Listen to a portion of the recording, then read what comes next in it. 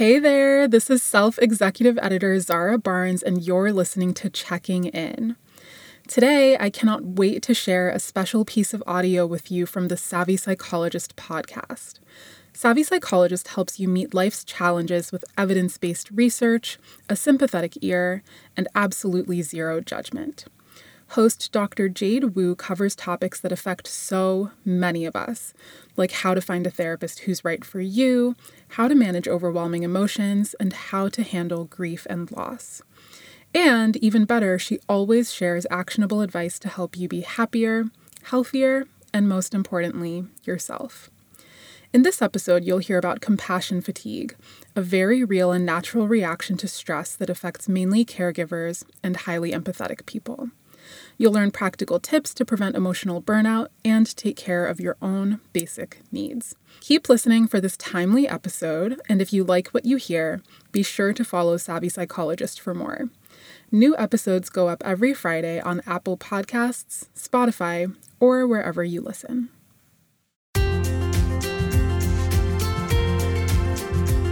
I've been thinking a lot about essential workers, especially healthcare providers who have been on the front lines of the COVID-19 crisis for a year. I can't help but marvel at just the amount of chronic stress and even trauma that they must be going through. It's no wonder that many are experiencing burnout and compassion fatigue. Welcome back to Savvy Psychologist. I'm your host, Dr. Jade Wu. Every week, I'll help you meet life's challenges with evidence-based research, a sympathetic ear, and zero judgment. Today, we'll talk about compassion fatigue, a type of burnout that can happen to caregivers, public servants, healthcare providers, anybody who spends a lot of time caring for others. So how can you recognize compassion fatigue, and how do you cope? We'll dig into actionable strategies today. During COVID, the frontline healthcare workers that have been saving our lives have not only been fighting for their patients' lives, but also fighting against equipment shortage, staffing shortage, conspiracy theories, new COVID strains, and of course they're doing all of this while risking their own lives and putting their families at risk too. So it's no wonder that, according to recent research, many, in record numbers, are experiencing burnout. And as a mental health care provider, I'm especially concerned about one specific type of burnout that happens to healthcare providers. That's compassion fatigue. This can happen when you have experienced so much empathy for others' suffering and absorbed so much of that suffering that you yourself begin to have trauma reactions. Those reactions can include things like emotional numbing, physical illness, and feelings of hopelessness. So that, ironically, one of the very traits that makes a person good at being a nurse or therapist or just a really good friend can actually become a liability. Compassion fatigue was first described in emergency department nurses and oncology nurses. These nurses may constantly witness pain, decline, and death, often without being able to save patients no matter how much of themselves they put into their work. Compassion fatigue has also been documented in child protection workers, mental health care providers, and it can even happen to people who don't work in helping professions. People who are highly empathic just almost can't help but feel others' pain. So how can we protect ourselves from compassion fatigue while continuing to care for others? The answer is not to become emotionally numb to others' suffering, but rather to build good boundaries, take care of ourselves, and better understand our role. Now, before we dive into specific tips for today, I want to make one thing really clear. In this COVID-19 crisis, we shouldn't make it individual healthcare providers' responsibility to, quote, keep up with self-care, so they can keep surviving through this continual trauma and keep saving our lives. That would be ignoring the real problems of a terribly managed crisis and putting the burden of it on the very people who are doing their very best to help us. So today's tips are meant to give some guidance for people to cope with compassion fatigue, but they do not imply that only people who experience this kind of burnout should be doing something about it or about the bigger picture problems. We all have a responsibility to help end the pandemic.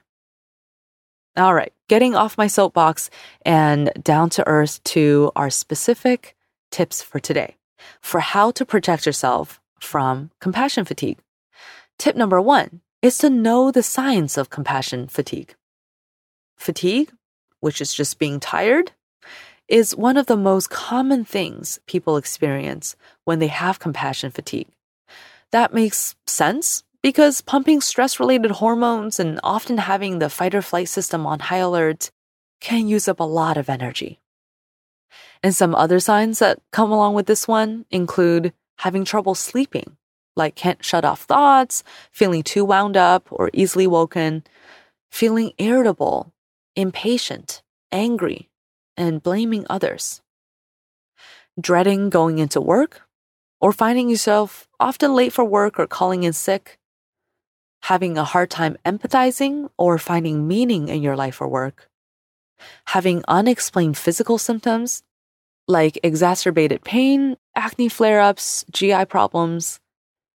Feeling isolated or wanting to isolate from others. Feeling helpless, hopeless, or both. Having trouble making decisions. Now, having just 1 or 2 of these symptoms could be a fluke, could just be the result of a stressful day or two. But if you're experiencing a few of these, chances are good that you're experiencing compassion fatigue. The first thing to do is to recognize that compassion fatigue is not a weakness. It also doesn't mean you're not compassionate anymore. It's very natural for your body and mind to react this way. But now that you're aware of what's happening, it's not too late to start defending against it.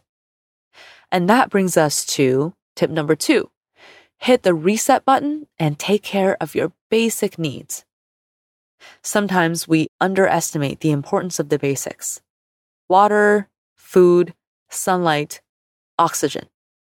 And sometimes we get so overwhelmed with our thoughts and emotions that we get to neglecting these basics.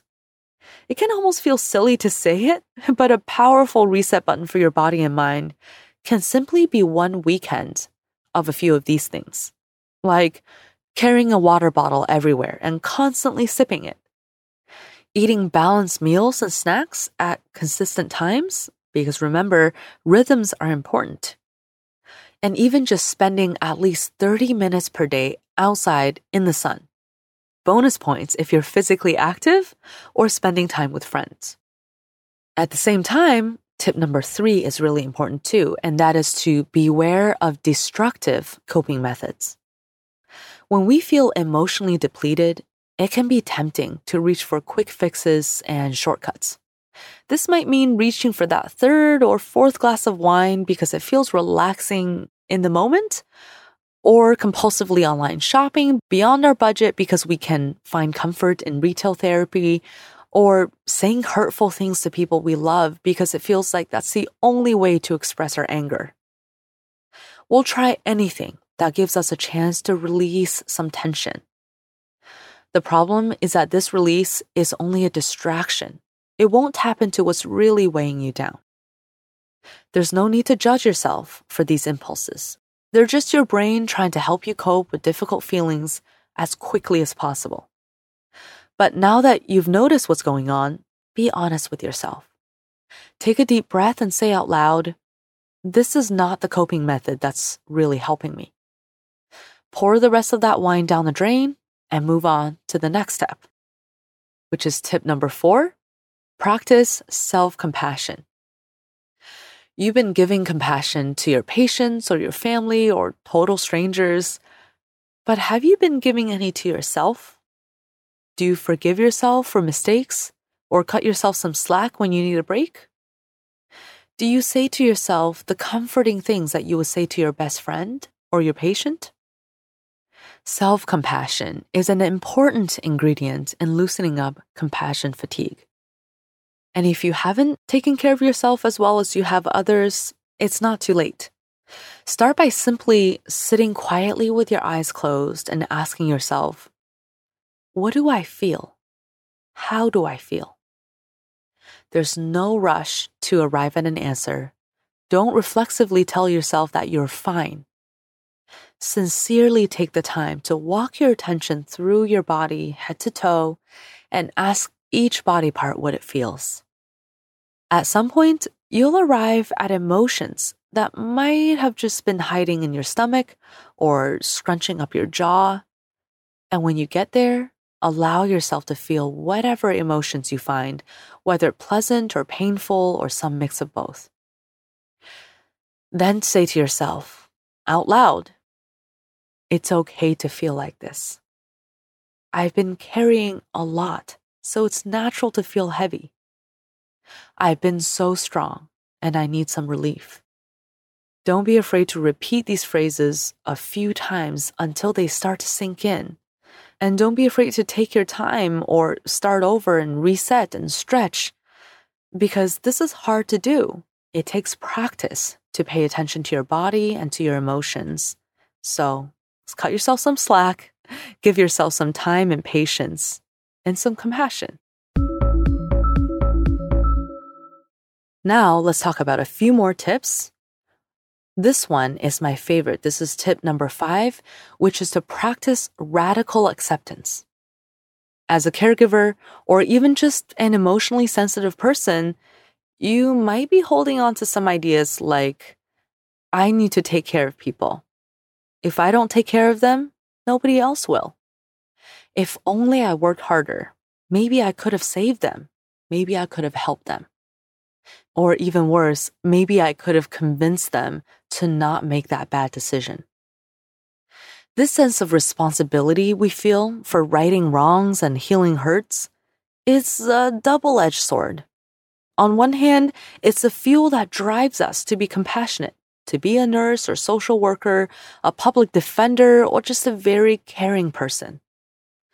On the other hand, it can give us a disproportionate sense of responsibility to the point where we think we can, and therefore should, make everything right.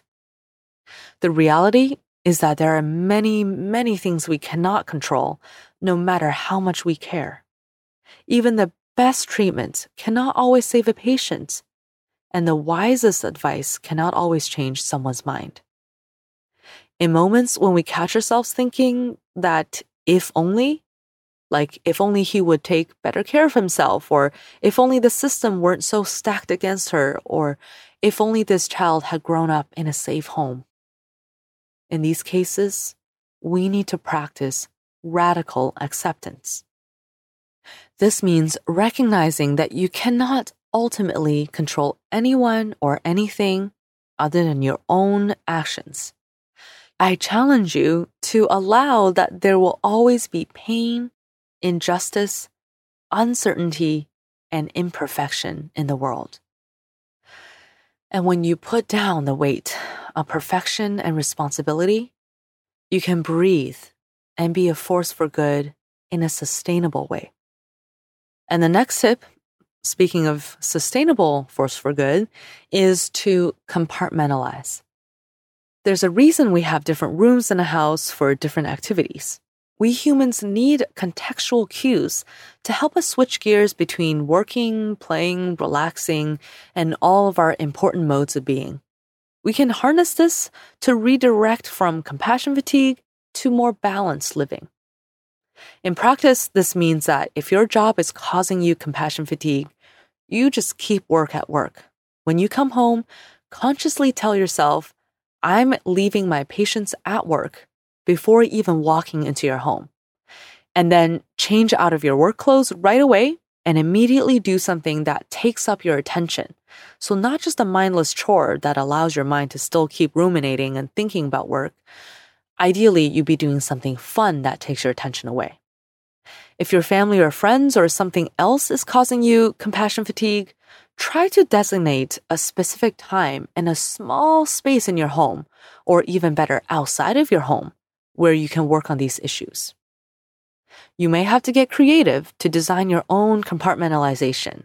If your compassion fatigue is coming from work, some good elements you might include are in maintaining a social life with people other than your coworkers, consistently doing hobbies and activities that have nothing to do with work. Having a ritual to mentally set aside work when you leave, such as having a box on your desk that you symbolically put all work-related thoughts and emotions into. If you work from home, make sure that you have a separate room for work versus leisure. And our last tip for the day, and this may seem obvious, but it bears repeating, get support from friends or a therapist.